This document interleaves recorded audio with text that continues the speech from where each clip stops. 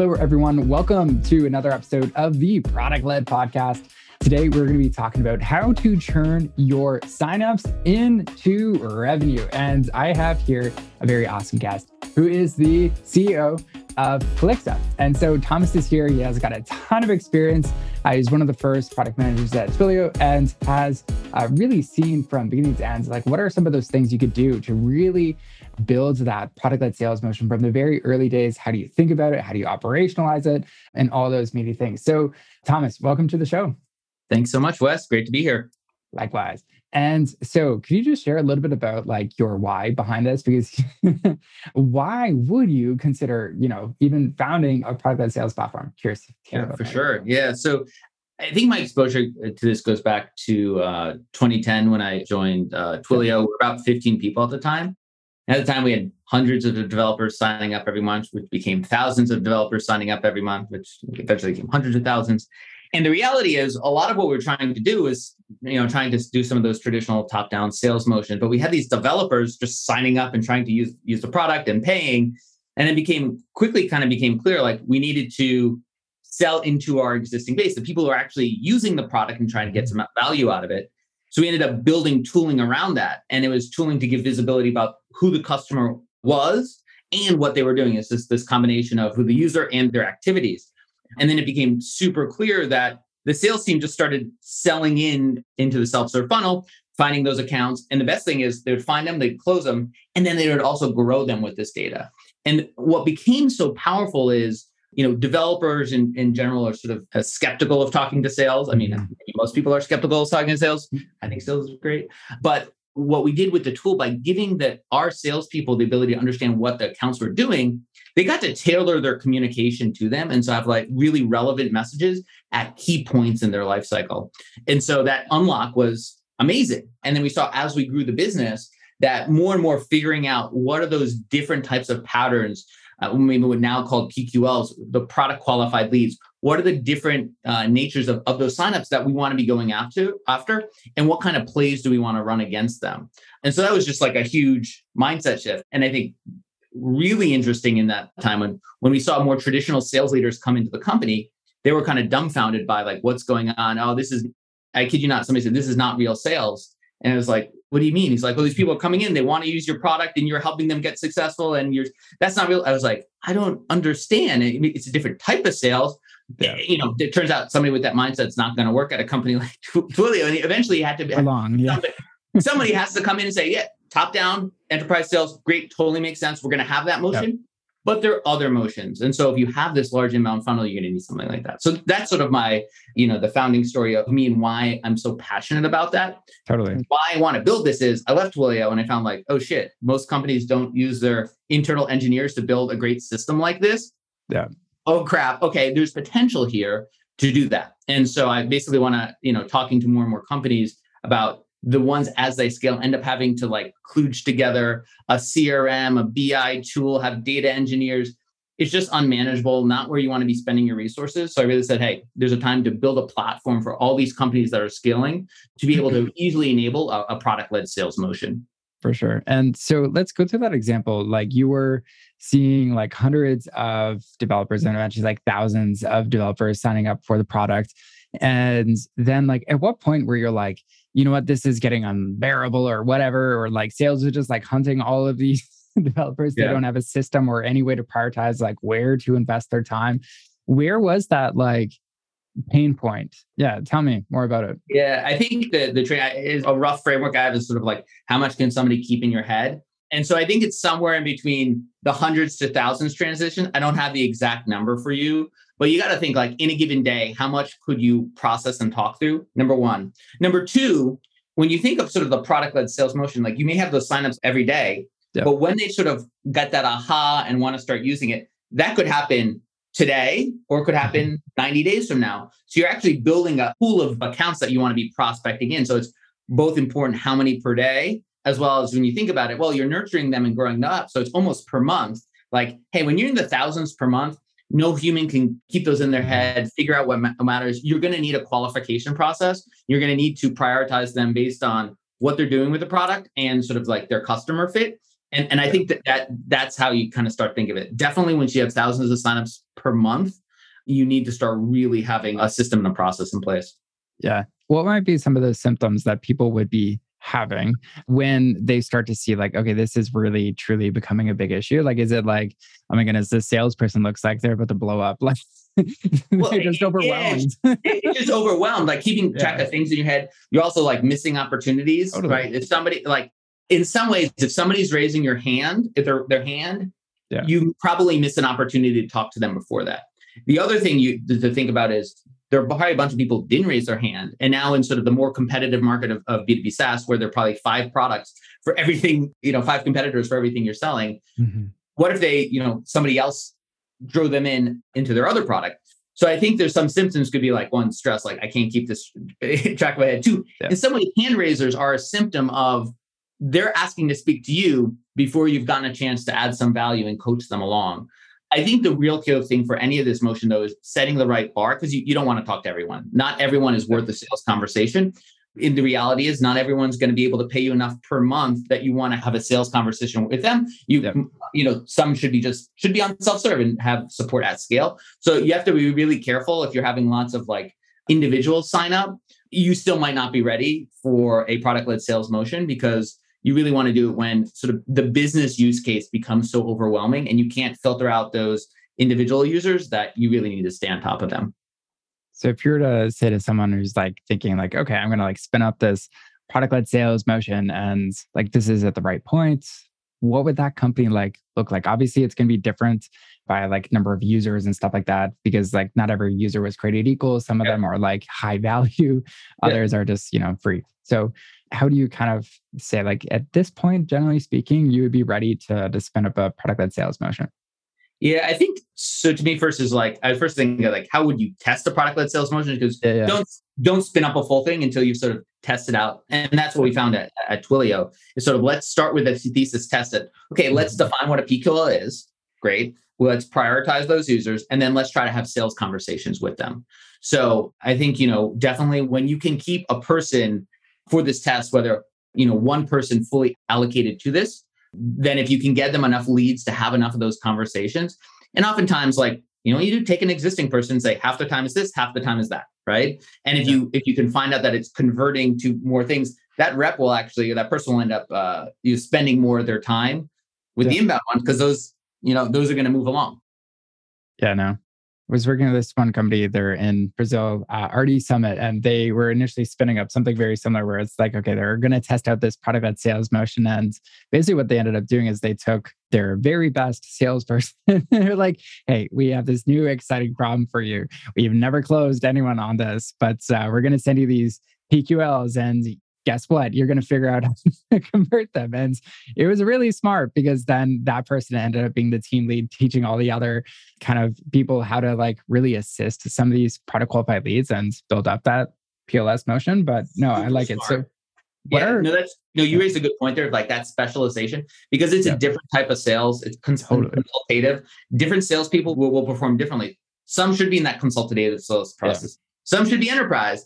And I saw that like very differently for different reps who perform very differently, because some are just sort of naturally attuned. And I like this notion of like one rep who's really good at this motion coined the term like, instead of always be closing, always be helping, because almost by helping them getting to the aha moment, the goal, you're going to close them. The product's going to do that, but you need to get them there, and they need to sort of get trust in you, and then you're going to be able to close them. I love that distinction. I wrote it down. Always be helping versus always be serving or selling or closing. Yeah. Closing. Yeah.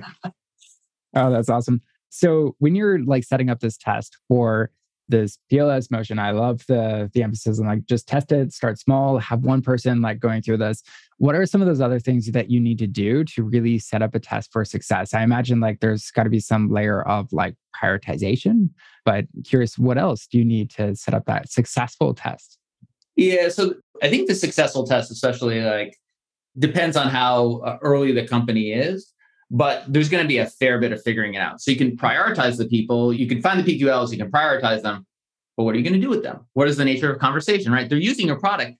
they might be able to, buy a bigger tier by themselves. Mhm. But then you have to start thinking about like, okay, why would they want to have a conversation to me? Do I have a package or plan to sell them such that it's even worth my time? Because if I talk to them and try to sell them on a higher plan, but there's no value to them, maybe your pricing and plans are just not in the right place.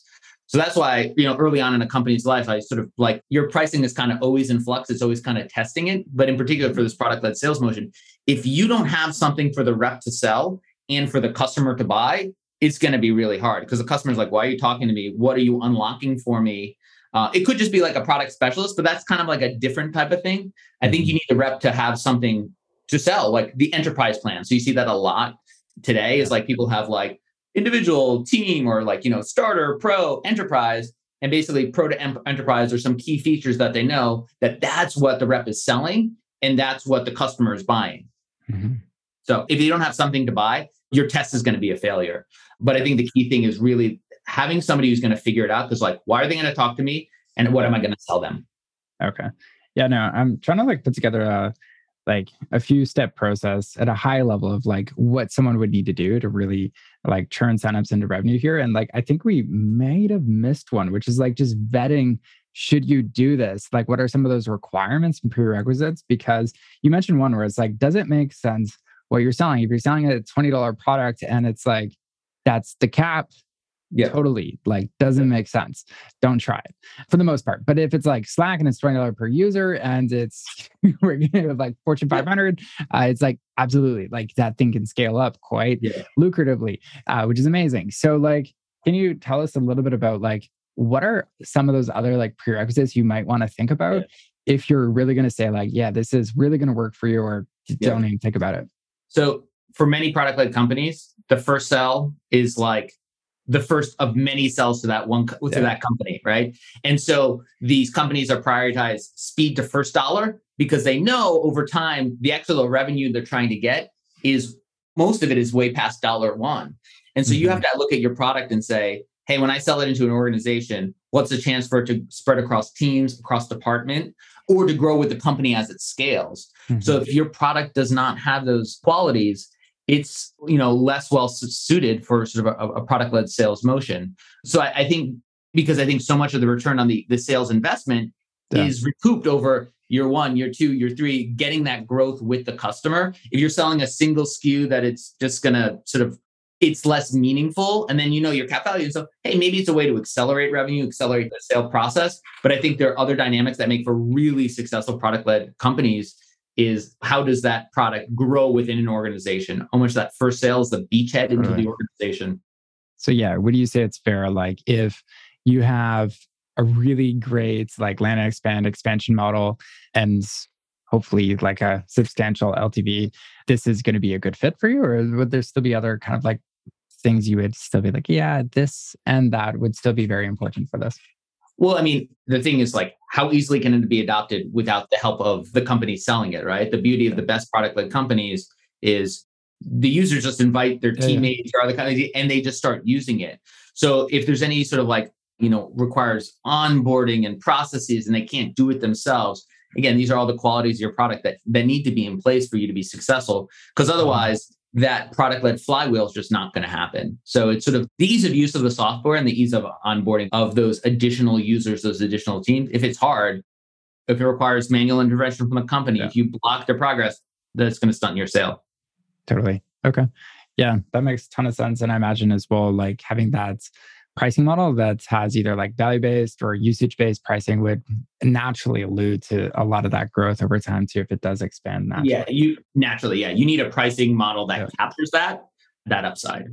Totally. You also, the cool thing is you see something like Loom, like you also have like, there are challenges where like different people are getting different value out of the product, right? Not everyone gets the same value. Like there's some in Loom, there are a bunch of people who are consuming it within your company, and there are others who are producers. And so they charge consumers and consumers differently. And so really like having the pricing, the needs of the company so they don't get turned away. So as it scales, they feel like, hey, these are the set of capabilities for this part of the users. These are capabilities for other parts of the users. And that really helps like align the value and the price together. So you have to think about that as well. Okay. Awesome. So to like vet the PLS motion, I kind of like recap three things here. Yep. Make sure you have like that pricing model that's definitely grows with the usage or the value of however they're using it. Two, like really make sure you got that expansion model dialed in so that it does grow over time. That can be done with pricing, but it obviously can be done different ways as well if you have other products. And then three is really make sure that you have the value, like equation works out for the salesperson. Like it has to be worth it for them to really go through that whole motion. Now, back to testing this motion, can you talk a little bit about like how, once someone is at that stage where there's like, thousands of people signing up for the product, that salesperson's getting a bit overwhelmed because there's just way too much. Things are getting dropped. How do you what's the first layer of like, I'm going to prioritize this and this is how I do it? Well, I guess initially, you're talking to everyone. Obviously the priority then becomes sort of like some function of how big could this get? And so that really looks at, so the two components, how much is somebody using it? And then how much is a customer fit? Somebody can be using your product intensely, but they might not value it enough to pay the higher tiers. And so then if you need to put a filter and a focus such that reps focus, then I think you'd be like, hey, how much do I think I can get out of this company? Like it could be a function of how many employees there are, right? So how many, if my software is something that can be widely adopted, well, your potential audience within that company is a key attribute. Or the type of company, are they going to need certain features that we don't have because certain different compliance things? You want to disqualify them. So I think once you figured out what from a product usage standpoint looks like a good customer, then the other thing, the priority and say the filtering you put on it is, what's this customer fit, right? So that's sort of the more quintessential standard, like, hey, are they the right ICP? Do I have the right people in the software? Can they make the purchase?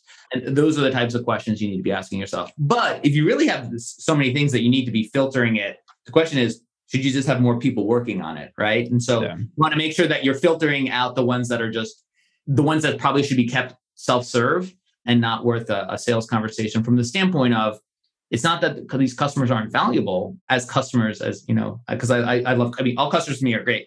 But at the end of the day, you're running a business, you have to pay salespeople, there are real costs involved. And so whatever that salesperson is making, are they able to generate revenue for the company? Right. Okay. I like that. So how would you differentiate between this person should self-serve, this person should have a salesperson reach out to them? Really, the equation you're doing is potential revenue this could generate. So you first obviously want to be talking to the most important people, are the actively engaged, big companies that fit your ICP. Next, actually, you could say lightly engaged big companies may be the next thing. You might not want to go to highly engaged small companies.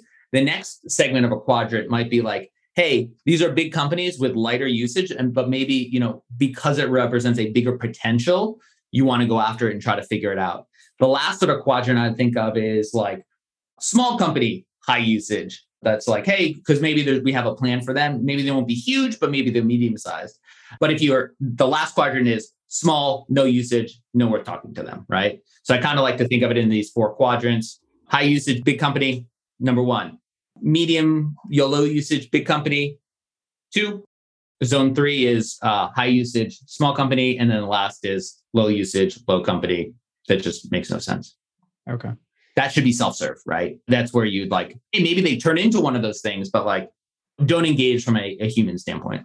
Yeah, I think it all goes down to that equation you mentioned. So what is the potential revenue here if we do apply a little extra of a helping hand to this? Which brings us to the next question, which is, when does it make sense to have sales reach out? You mentioned the inverse of this question too, which is when does it or why do they want to talk to you? Which is, I think, that's a hard question to answer. Why do they? Because I know why I want to talk to them, but thinking about it in the inverse is important. I think when you think about why you want to talk to a company is, can they help me? One, can I build a relationship? Because humans do want to buy from humans, especially when the deal size is larger, right? So when you're building that long-term relationship, you often want to have a human. If it's a small contract, just add my credit card, great. But if I'm building something and you're going to be a key part of my stack, I want to have some human relationship. I want to know when something's good up. I want to talk to someone. Two, can they teach me things I don't know? An end user who's just adopting some software is not an expert. So can they answer the question or get me the resources I need? So it's really about one, building that relationship, but two, like, hey, how can they accelerate it? How can they bring awareness? But I think the most important thing for the company when you're thinking about it is by building that relationship, there's less likelihood of them to drop out of your sales process and be working with one of your competitors. And I think it's like one of those things, and this is definitely hard to measure, but like B2B SaaS is just so incredibly competitive that I think building that relationship through the sales process, you can say, my product's just going to take care of itself. It may some of the time, but by reducing, you can reduce risk, increase deal size, and increase the speed of the deal by having a human engaged. So, right. Okay.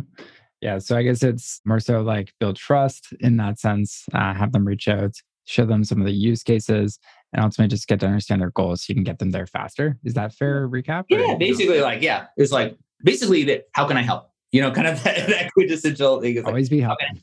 Always be helping. Yeah. It's like when I'm using a product, maybe there's some things that are frustrating me and be like, hey, I can't do this thing. Oh, that thing. Oh, that's a comment. Here's how you do it, right? Oh, sorry, our product's here's how you do it. No, or, oh, I don't know the answer. Let me get that for you. It just sort of, helps speed things along. Okay.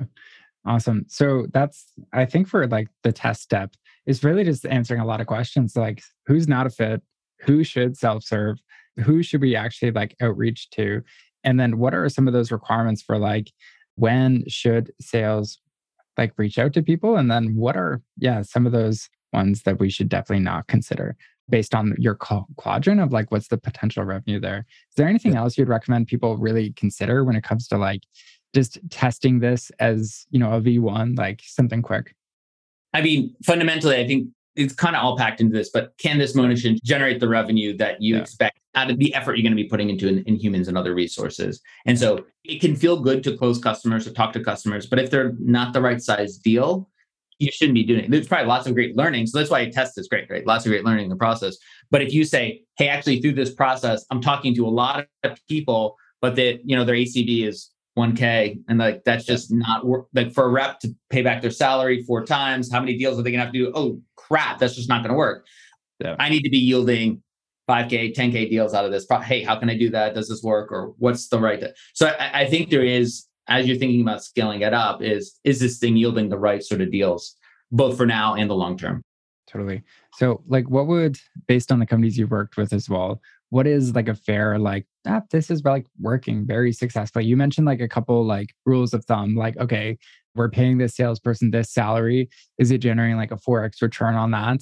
That's fair, I guess, if you start this with one kind of person running the test, that you could easily do that. So in the testing, I think it's like, I think it would be dangerous to like try to like make the perfect equation. I think the test is about learning. Like, what are the sales conversations like? Do they move faster? Are we able to increase the deal size? Are we able to like talk to the right customer? Like, out of doing it, what are we getting out of it?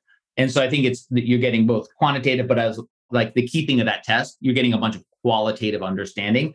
So it really takes a certain mindset of like, you're figuring out what I've been calling like a route to market. You need to feel like you have these about like, but what can you do with it? So maybe you discover like, hey, get a lot of people, but like, they're just going to be buying the pricing plan that's on our thing. And we don't have a SKU to sell them that makes my job worthwhile. Oh, interesting. How do we think about packaging as a result? Because you may uncover other things you need to tweak in your process such that this motion makes sense, but there's so much good learning in that test. So I think you just have to do it and not try to like come up with I need to satisfy this perfect equation. It's a lot more like you're an explorer. Yeah. The sales team that's figuring this out, this is like a bold experiment to figure out what's possible and bring back to the organization like, hey, here's my needs to turn this into like a successful motion. Yeah. And I'm glad you like mentioned that too, because I have seen other companies where it's like they will launch this motion early and set these very unrealistic like revenue targets right from the get-go. And then it's just immediately deemed like, oh, it's unsuccessful. And this thing just doesn't work. And it's like, well, if you had given it the time and didn't set such high bars on like what this is going to generate right away, then there is. You have to be willing to fail. So your experiments could fail. Right. So what are you comfortable with failing? So don't distract the whole organization. How can you carve off a calculated test to do this? And then like, no, it could fail, but like, that's the importance of like experimenting is the willingness to try is also accepting the possibility that it's failed, but also saying like, you're going to learn in the process and maybe you iterate and then you find the right, because you never figure it out right away. It's an ongoing process. Totally. Okay. So first step is vetting this motion. Second is testing it. And then third, I imagine it'd be like scaling it up, or would you call it something else? Like what would be the next step here? Yeah, I mean, so I think there's in sort of the explorer mindset, it's like you find the thing, it's working.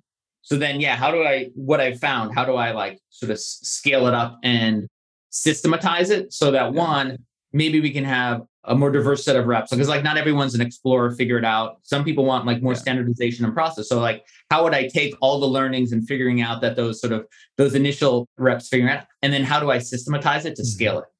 Because if you're, everyone wants to be like a multi-threat, like I can do everything. Finding those people who are good at everything is impossible. So, but how do you put in place the systems and processing and the tooling such that humans can scale within it? And so once you've got that sort of thing working, maybe there are other, depending on the size of your self-serve funnel, maybe there are other pockets within there, whether it's selling into existing accounts. Maybe you have existing accounts that you're finding, okay, let's now find the upsell motion. Maybe you'll find other types of PQLs that in your initial self-serve funnel. Whatever it is, I think there's the opportunity, if you have a large funnel, to then go on and say, what are the additional things within the self-serve funnel? Or move on to say, hey, how do I identify upsell opportunities in a similar way? Okay. So those are the things. Scale and figure out the next experiment. Because if you found something that works, there could be other things in there that you want to have that same sort of adventure or mindset, go try to figure it out while this other thing is being systematized and scaled and measured. And then you can have those more tough equations of like, hey, is there a payback on this? And what do I need? And then it becomes more like an engine that you're trying to tweak and tune. What are the right inputs? What are the right outputs? Yeah. And I like that too, because one of the things we were talking about before we even went live here was the effort of like, okay, even when it comes to like defining your PQL or product qualified lead, it's like, just start with something that feels like generally in the right direction of like someone getting value and then iterate over time. Because I have seen like companies spend months and months and months and months, like just trying to like nail this down. It's like, it doesn't matter as much as you think about like nailing it right off the bat. It is important to start somewhere and then just have that ongoing progress.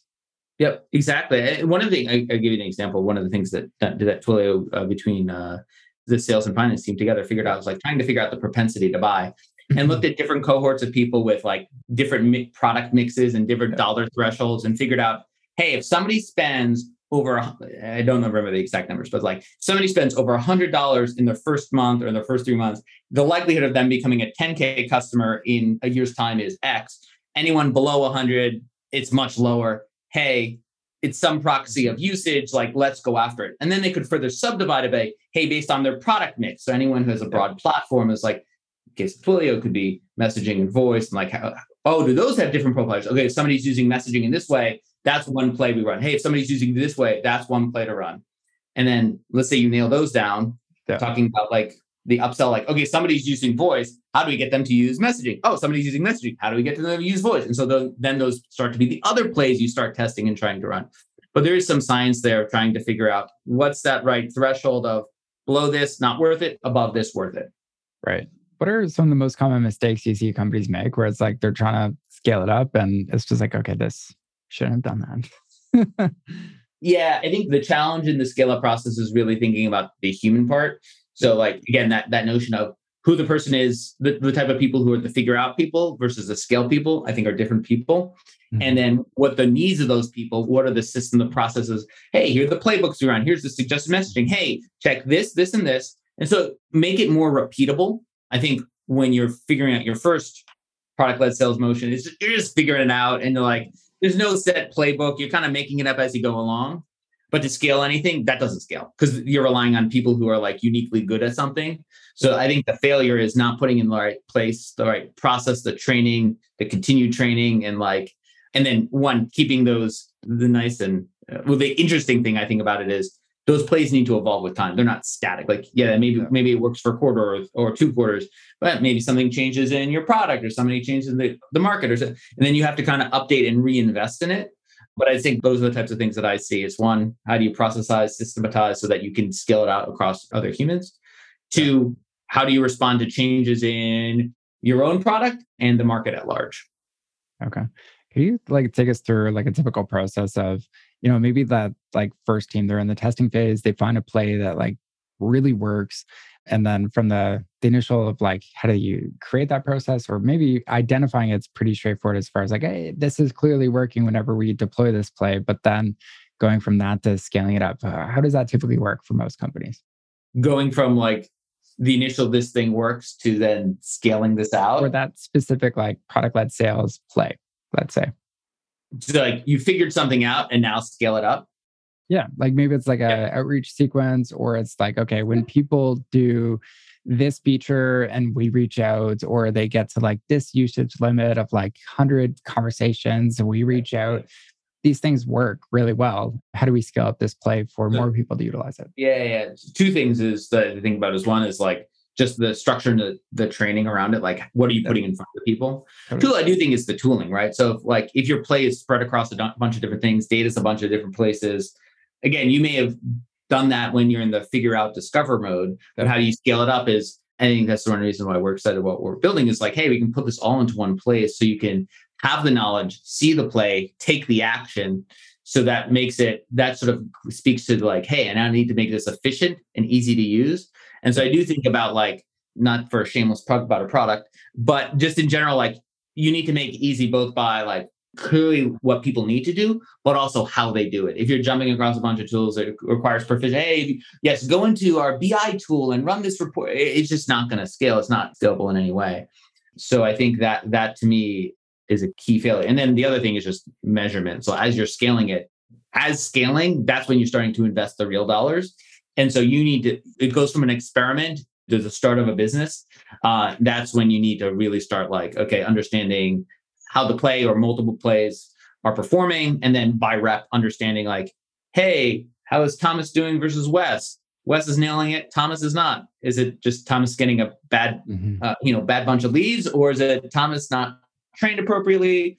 What is it, right? So I think when you move from an experimentation phase to a scale phase, you need to sort of really kind of sharpen what you're looking at and sharpen how you execute. Awesome. I totally agree. Now, as we kind of like wrap up, what's like maybe your number one tip you'd recommend for companies who are just thinking about like starting this product-led sales motion? Yeah. So I think two things. It's like depending on, actually, I think it's relatively the same advice, but company size matters. So if you're a big company, it way more matters that there's this top-down initiative, alignment cross-functionally, because if there isn't, it's going to be really frustrating. The nice thing that I'm seeing is 2 years ago when I was talking about this, you're like, I don't know. And like, it was fragmented. Now you talk to companies like, yes, it's an initiative. It's a priority. We want to figure it out. Those companies are going to be successful because somebody has said, this is a priority. Let's align around it. Because to do product-led sales, probably you need product, you need marketing, you need sales. You need them in harmony, right? And you need to align on things. So that's the most important thing. For a startup figuring it out, there's just you're figuring out so many things in the process. So it's not going to be smooth. You're probably just figuring out sales. And I'd say like, don't try to do multiple. I'm trying to do top down, bottoms up, I'm trying to do everything. Like, okay, you got to figure out like what's right for your product and try to layer on things one at a time, get successful at it. But if you're trying to do big enterprise sales, at the same time trying to do these bottoms up, you're likely going to fail. You really need to focus. And I think, hey, if you got a big inbound funnel, like product-led sales is the great foundation on which to build your company. You can always layer in enterprise. Basically, any of these breakaway successes, product-led companies, all started with sort of a bottoms-up motion that sort of moved to like a product-led sales motion, just it wasn't called that, and then layered in enterprise. Because enterprise often requires the maturity of the product, of team, other stuff. So don't try to do multiple of those things at once. You're just going to fail. And so just focus on making product-led sales successful and then build on that success. Totally. Well, that's awesome recommendations. And where can people find out more about what you're up to? So you can go to Calixa.io to learn more about us, or search Calixa on Google. You'll find us. Thomas Schivoni on basically every social media platform. So you can find me there, LinkedIn, Twitter, whatever. And yeah, we'd love to hear from you. Think I said something smart, said something stupid. Always love feedback and love to talk. Awesome. Well, thanks so much for coming on.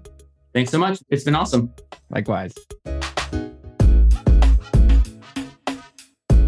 Thank you for listening to the Product Led Podcast. If you found this episode helpful, please share it with a colleague or friends you know who might benefit. We are always looking at which episodes get the most listens so we know which content to create more of. So if you want more of this particular type of content or style of episode, please share it out. And in return, here's your selfish reason to do this. We will definitely create more content just like this episode. And if that's not your style, please leave us a review wherever you listen to podcasts and tell us your favorite part about this podcast. I personally read every single one of these reviews, and it gives me more ideas on what content we should do more of. Happy growing.